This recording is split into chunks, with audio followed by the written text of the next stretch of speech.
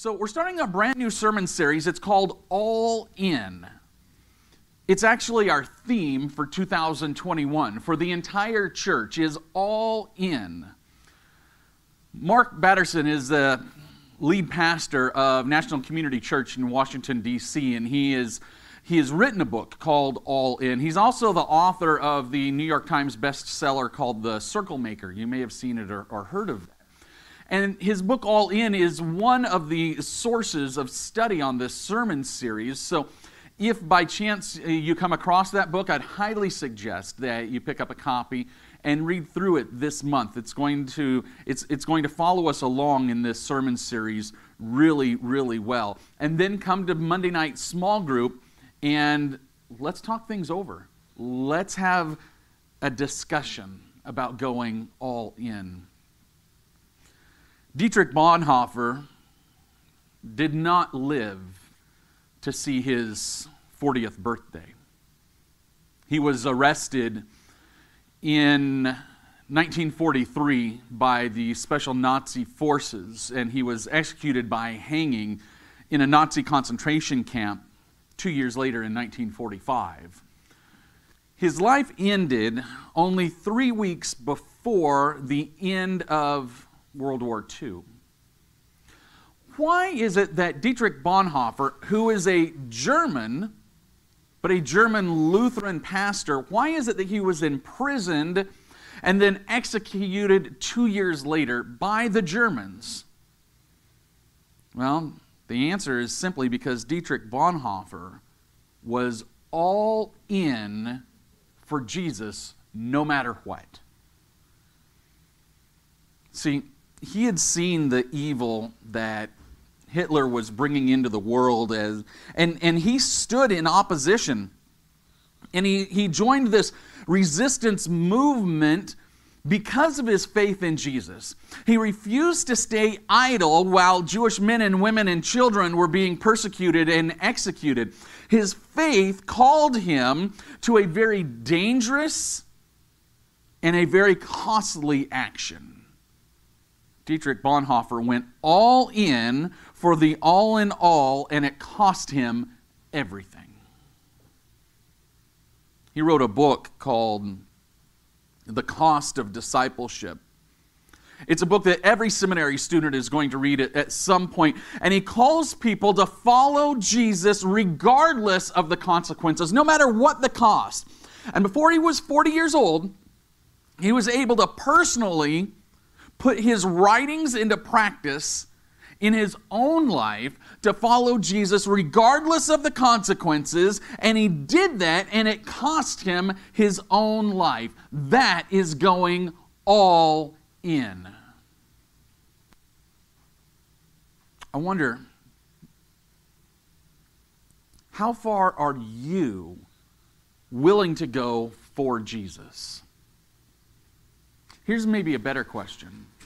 How far are you willing to go with Jesus? Some people will say, you know what, I'm willing to go anywhere for Jesus. But that's until anywhere becomes uncomfortable.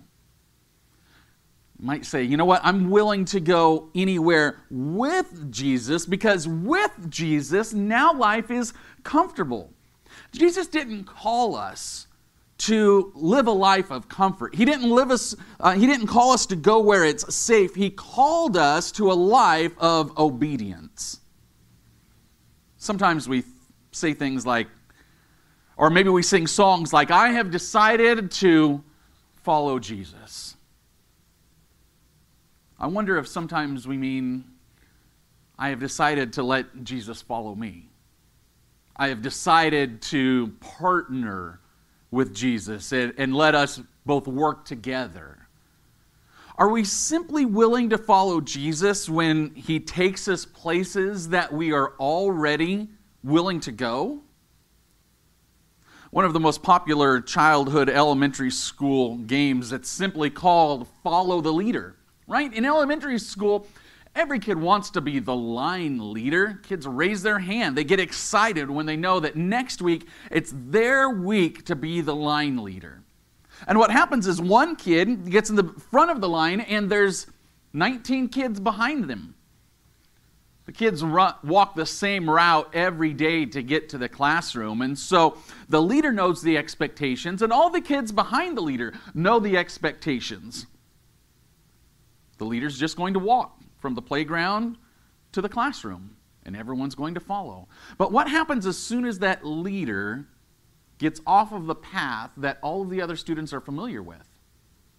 Well, what happens then is if the leader starts wandering into the bushes, you're going to have children behind that leader who are now just going to scatter because they're not quite sure where the leader's going. They know that the classroom's over there. They don't know where the leader's going, so they're going to come off of that path. That seems to happen to us in our faith sometimes, is that we tell Jesus, I'm willing to follow you as long as I know where it is that you're going. Or maybe we tell Jesus, I'm willing to follow you until obedience becomes more than I'm willing to give. Or I'm willing to follow you until you ask me to become the spiritual leader of my family. Or until you're asking me for more finance that I feel comfortable giving. Well, see, when we tell Jesus that we are willing to follow him until, what that means is that we are not all in. In the Old Testament, one of the most famous prophets is a man by the name of Elijah. And there was a moment when he was told by God to go and identify and recruit his replacement. I want you to watch this amazing all-in moment. Follow me. We are in the book of 1 Kings. This is going to be up on your screen. 1 Kings, I'm in verse number 19. So Elijah went and found Elisha, son of Shaphat. He was plowing a field, and there were 12 teams of oxen in the field. And Elijah was plowing with the 12th team. Elijah went over to him, and he threw his cloak across the shoulders of Elijah, and then he walked away. Elisha left the oxen standing there, ran to Elijah, and he said to him, let me first go and kiss my father and my mother goodbye, and then I will go with you. And Elijah replied, go on back, but think about what I have done to you. So, watch this, verse number 21. So Elijah returned to his oxen and slaughtered them. He used the wood from the plow to build a fire to roast their flesh. He passed around the meat to the townspeople, and they ate. And then he went to Elijah as his assistant. Let me tell you what this means. Elijah's livelihood was tied to his agricultural roots.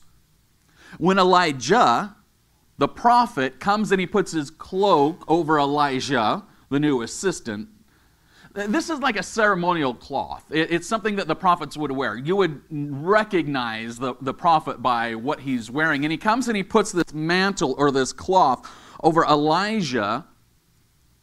And Elijah says, you know what, let me go and say goodbye to my mom and my dad. Elijah says, okay, just remember what I've done, how important that is. And look what he does. This is in verse number 21. So Elijah returned to his oxen, and he slaughtered them, and he used the wood from the plow to build a fire and to roast their flesh. To Elijah, his plow and his ox were everything. It was the way that he made money. It was his job. It was his livelihood. When he turned to follow, he literally went all in because he destroyed everything that he needed to continue living life secure and safe the way that he had been living life. He killed his ox. He burnt his plow, and he went all in.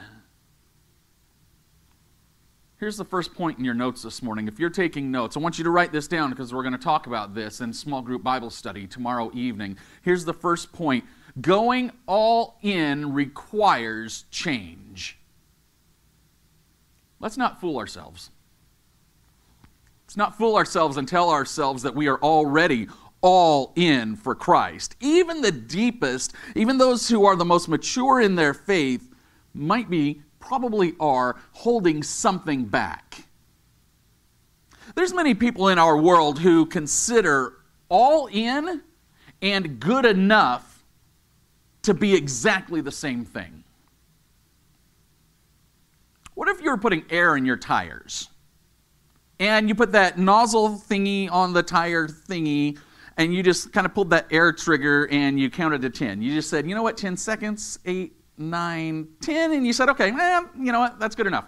It's enough air in that tire. You think that would be safe? Or what about this? You head to the airport and you get onto the airlines, and as you're walking towards your seat, you see a certificate on the wall that says, the maintenance check on this airplane is certified good enough. Maybe you go and see a doctor, and the diploma on that doctor's wall simply says, good enough. I wonder if your friends and family and your coworkers, if they look at you as a Christian who is all in, or if they look at you as a Christian who is good enough. See, anyone can go halfway in, and a lot of people do. Anyone can go and can take a couple of steps into faith, a couple of steps into the church, and look around and say, okay, I'm here, that's good enough, and then turn and walk back to the car. And some people do, and a lot of people do. It takes somebody special. It takes somebody else to go all in. What is it that keeps you from going all in for Jesus? Maybe it's work. Maybe it's a career. Maybe it's prestige. Maybe it's mom and dad. Maybe it's family. Maybe it's holding on to that tough man persona. Or maybe it's not taking on that Bible thumper persona. In Matthew chapter 4, Jesus had an interaction with 4 different men, and each of them had to look forward where they could see nothing, and they had to look backward where they could see everything, and they had to make a decision, and they made a decision on the spot. Come with me to Matthew chapter 4. We're in verse number 18. This will be up on the screen for you. And Jesus, walking by the Sea of Galilee, saw 2 brothers, Simon, called Peter, and Andrew, his brother, casting a net into the sea, for they were fishermen. And he said to them, follow me, and I will make you fishers of men. And immediately they left their nets and they followed him. Going on from there, he saw 2 other brothers, James, the son of Zebedee, and John, his brother, in a boat with Zebedee, their father, mending their nets. And he called them, and immediately they left their boat and their father, and they followed him. All 4 men, Peter, Andrew, James, and John, they're all fishermen. That's what they did for a living. But let's look at what else they are. They're also sons. They had a mother. We know they have a father. They probably have brothers. They have sisters. Maybe grandma even lived with them. It's pretty common in our culture, right? They were professionals. They had a job. Maybe they had 15 years experience as fishermen. That probably means that they had some experience in sales. They had some experience in the weight. They knew the finance that goes into their business. They knew the prices of the fish. Chances are they might have had part ownership in the business. Maybe they had to help their dad in raise money to buy the boat. Those nets, those weren't free. Those cost money too. There was an investment that they had made for quite a while in their career and in their family business. A lot of sweat and hard work went into getting their business in a position where it could support the family. They might have even been mentors. Maybe there were other fishermen who kept their eyes on James and John and Peter and Andrew, others who looked up to them. They had homes. Maybe they lived with other family in their homes, but they probably had a cot to sleep on every night. They knew when they left the shores where they were going to go and where they were going to sleep. They probably knew where their next meal was coming from because they had earned the money to buy their next meal. They probably had warmth. They had a place to bathe. Maybe they had friends that they hung out with on Friday nights once they got off work and put the boat in the docks and put the nets away. They just went into town. Maybe there were some special ladies in town that they had their eyes on. I don't know. But they had a life. But when Jesus came to the edge of the water and he looked at these men and he simply said, "Follow me," everything that they knew in their safe life would have gone through their head right away, would have gone through their mind.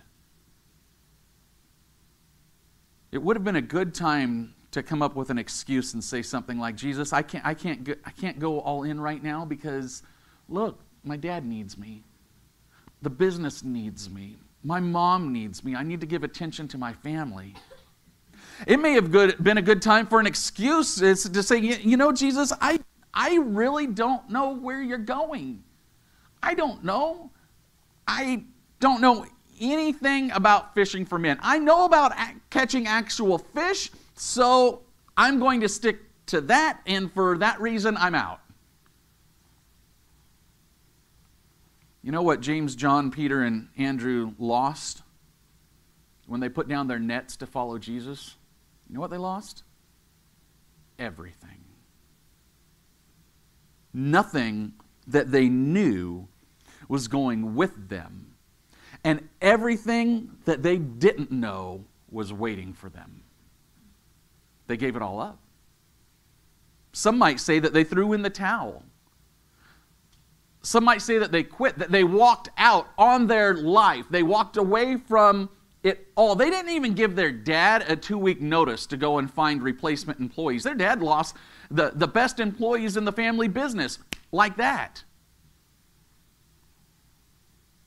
They quit their own life and they quit following their own path to literally connect their lives to the life of our Lord and to follow His path. What is it? What is it that is holding you back from going all in? Is it maybe the fear of the unknown? People will say, "Pastor, I really do fear being obedient to the tithe because I don't know if I'm going to be able to make it through the rest of the month if I give my first 10% to the church as soon as I get paid." Is it a fear of rejection? Maybe you say, "Well, Pastor, if I start walking around with my Bible, people are going to start looking at me differently, and my family expects me. You know, I was raised in another church, and they expect me to hold on really tightly to these traditions. And, you know, I went to church with Grandma growing up. And she's going to be really ashamed if she finds out that I am all in to following Jesus." I know that. See, here's the thing. You can't go all in without change. You can't even go any further in with Jesus than you already are without change. Even if you want to go one more step into your faith, one more step deeper, you cannot go another step without change. I would argue that things are going to change for the better, but you'll never know until you actually take that step. And you say, "Well, Pastor, I don't know if I can take that step because I don't trust that. I just don't know if, what if I don't?" Here's the thing. It's not me. It's not me, your pastor, that you need to trust. It's Jesus that you need to trust. Let me ask you something. Has God ever lied to you? Look around your life. Look around the people in your life, family, friends, co-workers, even those who are the closest to us may have lied to us. But still, we will send the kids to their house for the weekend. Still, we will spend time with them in our off time. Still, we will come to kind of get past that moment where things weren't well, and we'll continue to build a relationship with them, even though we know that we have been lied to in the past. But when it comes to God, why do we have trouble with trust and faith when He has never lied to us? Going all in is not simply taking the next step, but rather right now it is taking all of the steps. Look at what Jesus tells His disciples in Matthew chapter 16. I'm in verse number 24. It'll be up on your screen in a moment. Jesus said to His disciples, "If any of you wants to be my follower, you must give up your own way, take up your cross, and follow me. If you try and hang on to your life, you will lose it. But if you give up your life for my sake, you will save it. What do you benefit if you gain the whole world but lose your own soul? Is anything worth more than your soul?" Here's a second point. Write this down. We're going to talk about this tomorrow evening as well. You cannot go all in and take your stuff. Jesus says that you're going to give up something. You're going to give up your own way. You might give up your own home. The disciples did. You might give up your own opinions. You might give up your own self-made beliefs. You might give up your own tie to culture and culture's beliefs. You might give up your own identity. That's big. Especially in our world, people like to hold on to their own identity that they've created for themselves, or that slot in society that they've put themselves in. You can't do that when you're a follower of Jesus, because if you are holding on to your own identity, that means that your hand is empty of His identity. You think that's bad, giving up your own identity. It gets worse. Not only are you going to have to give up your identity, but do you know what Jesus means when He says to take up your cross? Everyone in the region at that time knew what Jesus was saying when He says, take up your cross. I don't want you to get the impression that we're talking about a little medallion cross on a necklace, or maybe a cross that's hanging off of your rearview mirror. No, wooden crosses were what the Romans used for capital punishment. It is what the Romans used to literally kill people. Jesus was far from the first person to die on a cross. Criminals would, through the streets, carry their own cross on their back, and they would be forced to walk to outside the city gates by a guard with a sword, dragging a wooden cross, their own execution mechanism. And the Romans would forcibly grab their hands and just hammer nails through their flesh into this piece of wood behind their hand, and they would hoist them up in the air, and criminals would simply hang there praying for death. And Jesus tells us, if you want to follow me, pick up your cross. Because that's what's coming next. He's not saying that there's going to be a physical death. He's saying, but you, as people know you, needs to die so that I can be known through you. He says, who you are, or who you think you are, or who society thinks that you are, that has to die for my sake. Far too many people look at their own life and they get caught up in the idea of what they're going to lose by following Christ, instead of being joyful about what is all in that they are going to gain. That was a mindset, this idea of what am I going to lose. This is a mindset of a man who had a conversation with Jesus. We read this conversation in Mark chapter 10. As he was setting out on a journey, as Jesus was setting out on a journey, a man ran up to him and knelt before him and asked him, "Good teacher, what shall I do so that I may inherit eternal life?" Jesus says, "You know the commandments. Do not murder. Do not commit adultery. Do not steal. Do not give false testimony. Do not defraud. Honor your father and mother." And he said to him, "Teacher, I have kept all of these things from my youth." Looking at him, Jesus showed him love and said to him, "One thing you lack. Go and sell all of your possessions and give to the poor, and you will have treasure in heaven, and then come follow me." Verse number 22, but he was deeply dismayed by these words and he went away grieving, for he was one who owned much property. How can you go all in? How can we go all in with Christ and bring all of our stuff with us? How can we go all in for Christ but only stay halfway in for ourselves? How can we go kind of all in or try and go all in but hold back halfway? How can we say that we're going to go all in for Jesus but we're going to give him only 2 or 3% of our time, our talents, our treasure?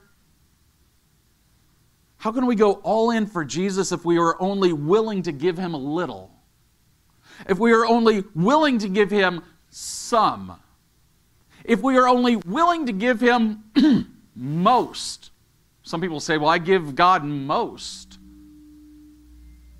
Well, see, God never asked for a little. He never asked for some, and he never asked for most. He asks for it all. He asks for us to go all in. During the ministry of John the Baptist, John's disciples at one point, while John was baptizing people in the Jordan River, some of John's disciples had come up to him, and they asked John about Jesus. Jesus was just across the way, baptizing people himself. And John's disciples were looking at it kind of as a competition. They thought, you know what, we're losing business to Jesus over here. And I want you to see what John the Baptist says to them. We're in John chapter 3, verse number 26. "And they came to John, and they said to him, 'Rabbi, he who is with you beyond the Jordan, to whom you have testified, behold, he is baptizing, and all the people are coming to him.'" Verse 29, John says this, "So this joy of mine has been made full." Verse 30, "He must increase, but I must decrease." Here's the third point in your notes this morning. When we increase, we force Jesus to decrease. I'm going to say that again. When we increase, we force Jesus to decrease.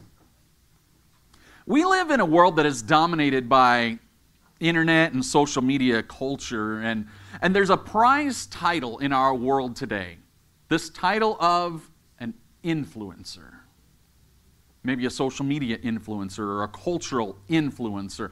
A digital influencer is somebody who has built a reputation for their knowledge or their expertise in a certain area. And they have large followings of people who are engaged with whatever they post or whatever they say. People who will follow them will give them money, will follow their views.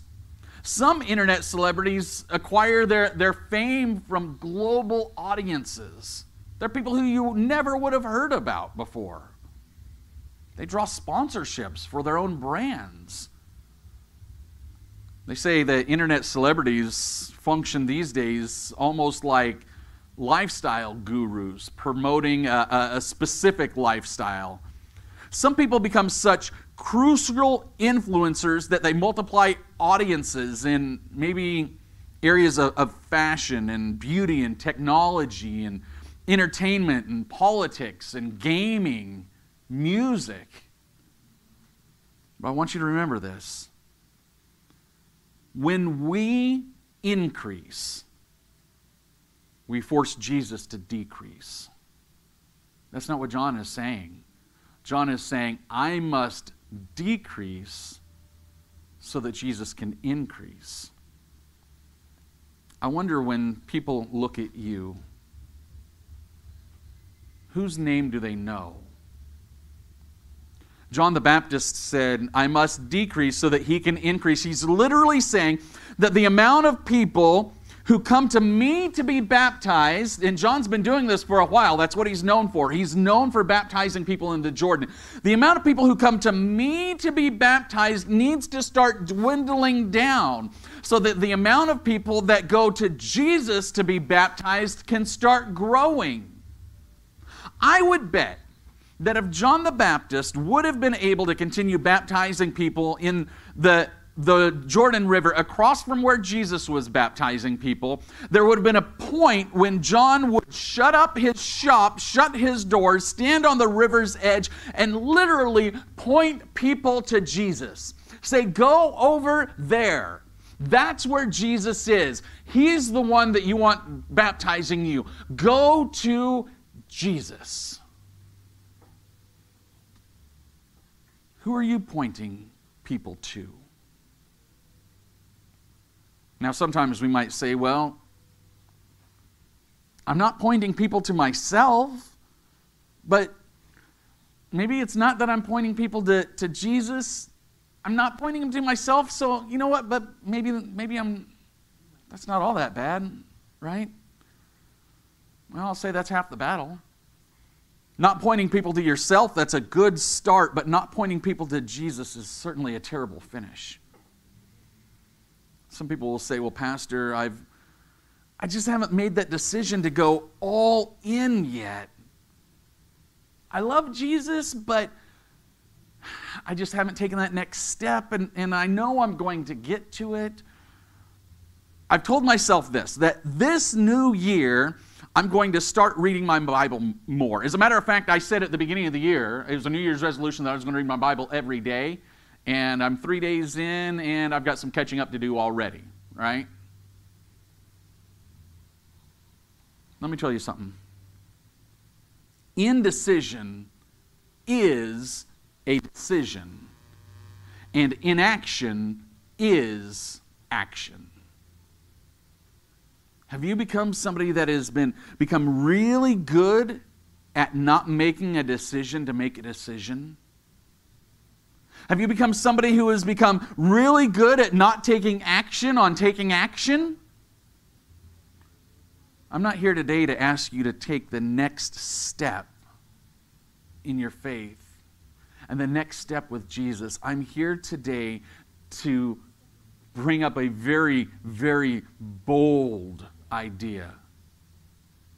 And that's asking you today to take all the steps, to go all in and leave nothing behind.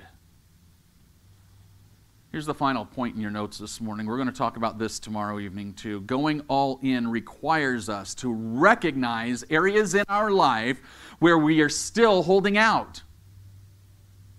See, you can't go all in and hold back at the same time. Jesus never asked you to hold something back. I'm not asking you to hold back today. I'm asking you to make a commitment not to take the next steps, but to take all of the steps. Not to go one more inch towards the cross, but to pick up your cross. Not to give God some, but to give God all. I'm going to ask you this question. What percentage of your everyday life is led by Jesus? I'm going to read a list here in a minute of just different areas in your life that we all have to manage through. This list is going to be up on the screen. And I'm going to ask you to look at these areas of life and just ask yourself, what percentage of these areas of my life are led by Jesus? The question is not how much Jesus is in these. What percentage of these is led by Jesus? What about your relationship with mom and dad? Maybe family. What about finance? Work? Your hobbies? What you're reading? Maybe your education, your free time, your financial stewardship. What about your leadership? What percentage of your leadership is led by Jesus? What about your parenting? What about your church life? What percentage of your forgiveness and grace is led by Jesus? What about your life stages? Fatherhood, motherhood? What about your friendships? What percentage of your companionships, your relationships with people is led by Jesus? What about your marriage? Maybe your dating life if you're not married. Respecting authority, what percentage of your respect for authority is led by Jesus? Praying for leaders, either in the church, outside the church, in your community. What percentage of your recreation is led by Jesus? What about teaching your kids? What about making your time to listen to God? What percentage of your anger is led by Jesus? Your respect for other people. Maybe your moments of enjoyment. Health and fitness. Yeah, there's content in the Bible about that as well. Family time. Community life. What about your entertainment? Movies, music, sex, social life, emotions, your self-esteem, your planning. What about your savings? What about your learning? What about your creativity? What percentage of these areas of your life are led by Jesus? He doesn't ask us for some. He asks us for all. For the most part, I just read you a very inclusive list of almost every area of your life. There might be a few more that are out there. James and John and Peter and Andrew, they also had all of these areas in their life. You know how many of them they gave up for Jesus? All of them. All of them. They gave up control of all of them. Do you know how many of these that you're going to have to give up control of to Jesus to go all in? Yeah. All of them. Not some. Not half. Not more. Today, I'm asking you to go all in and hold nothing back. Let's pray. Lord, I want to thank you today for this lesson and showing us what it takes to go all in for you. And Lord, I want to come to you today and thank you for everyone here and just giving us the opportunity to look at our life and to look at what we've been doing and recognize those areas where we need you to take over completely. Not to take over more, not to take over some, not to just give you a little more, but to give it all to you. Lord, we trust you and we realize that you haven't lied to us. This morning, I pray that you will touch hearts of those here in the room, those online, and just reach deep into this community. Or just reminding us that we can do so many great things through you. But to live with you and for you means that we die to self. Lord, when was the last time we came to you and thanked you for the opportunity for us to die to self? I hope that today is that day, because you're allowing us, you give us the privilege of not living by our own identity anymore, but rather to live by yours. Lord, this morning we pray that you hear our worship.